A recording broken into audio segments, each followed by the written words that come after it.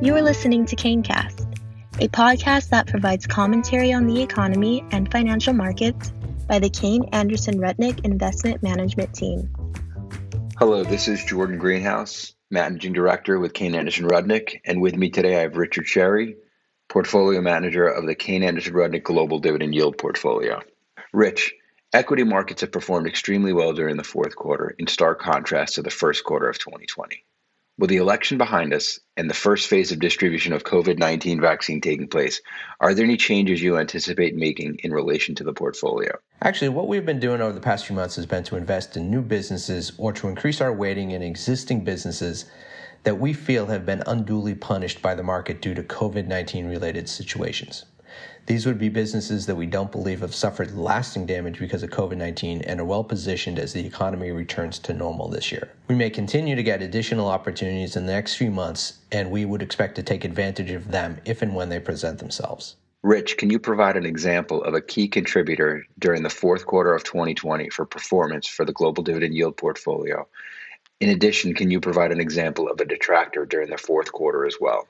One of the key contributors to performance in the third quarter was Zurich Insurance Group. Zurich is a global insurance company based in Switzerland. The company offers property and casualty and life insurance and also provides non-claims administrative and management services to the Farmers Exchange, which is based in the U.S. Rising interest rates, a strong pricing environment for P&C companies, increased demand related to a strong economy, and a strong capital position all contributed to strong performance during the quarter.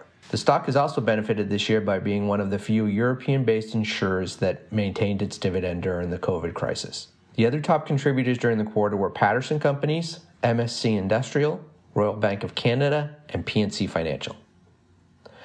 Watsco, on the other hand, detracted from performance during the quarter.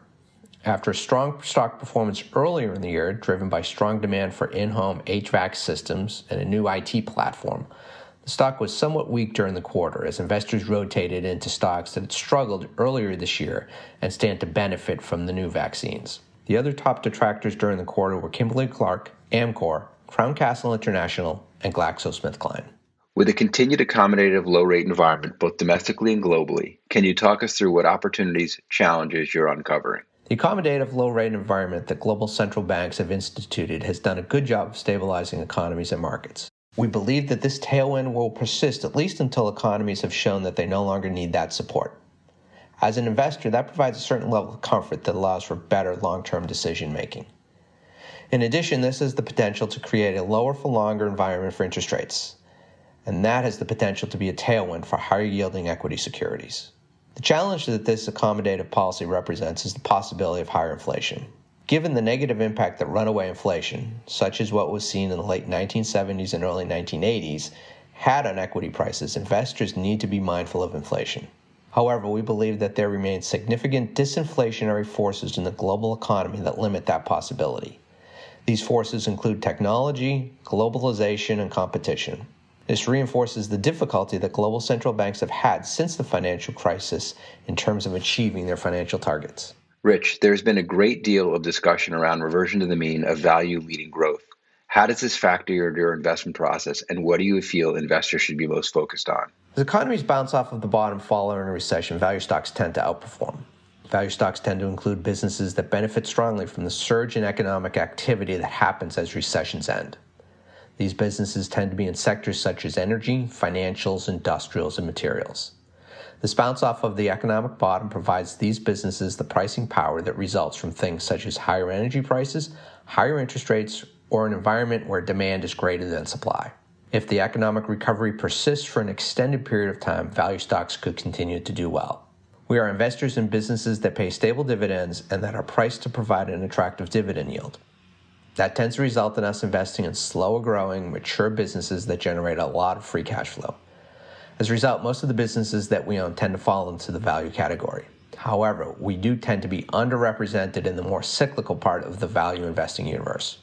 An extended period of underperformance by value stocks has resulted in some of the stocks that we own becoming attractively valued relative to the broader market. This has presented an opportunity for us to invest in some very good companies that are priced to provide attractive dividend yields. Rich, since April, markets have been exceptionally strong, leading to an environment of a rising tide lifting all boats. Even though your portfolio is focused more on larger size businesses, it's interesting to note that the small cap Russell 2 and 2500 index have between 35 and 40% of their companies with negative earnings and significant leverage on their balance sheet. When you look at your portfolio, what are some of the considerations moving into 2021 and beyond, and do these factors impact your investments? The accommodation that governments and global central banks provided earlier in 2020 did indeed lift all boats. In fact, they were designed to do just that. They allowed companies to access an exceptional amount of liquidity via the debt markets. This was done in order to tide them over until economies returned to normal and to prepare for a worst-case scenario. However, these backstops, liquidity, and assistance will be pulled back as herd immunity is reached via vaccinations and as economies return to normal. That is when investors will be able to determine which businesses are best positioned to prosper and have the capabilities to pay down their debt and improve their balance sheets. We believe that the overall economy remains healthy and that there is a significant amount of pent-up consumer demand that will have positive ramifications for the global economy. However, it will be the stronger, high-quality companies that will be able to make the necessary investments in order to take advantage of an improving global economy. We have always invested in higher quality companies that have strong balance sheets. What we've been doing recently is looking for investment opportunities in those businesses that are best positioned to take advantage of weaker competitors that are over-leveraged and don't have the strong cash flow needed to invest in their businesses and take advantage of the opportunities presented by a strong economy. Rich, as always, thank you very much for your time and the insight you provide our listeners. Have a great day and look forward to talking to you again in the future. Canecast is the official podcast series of Kayne Anderson Rudnick Investment Management, CAR. This material is provided as a matter of general information and is not intended to be relied upon as a forecast or research. The opinions expressed herein are those of the speakers and are not necessarily the opinions of CAR or its affiliates, are current as of the date and time of the recording, and are subject to change at any time due to changes in the market or economic conditions. The information and opinions contained in this material are derived from proprietary and non-proprietary sources deemed by CAR to be reliable and are not necessarily all-inclusive. CAR does not guarantee the accuracy or completeness of this information. This communication should not be construed as an offer or solicitation to purchase or sell any security. Individuals should consult with a qualified financial professional before making any investment decisions.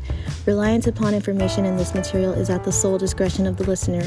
To the extent any performance is discussed, past performance is not indicative of future results.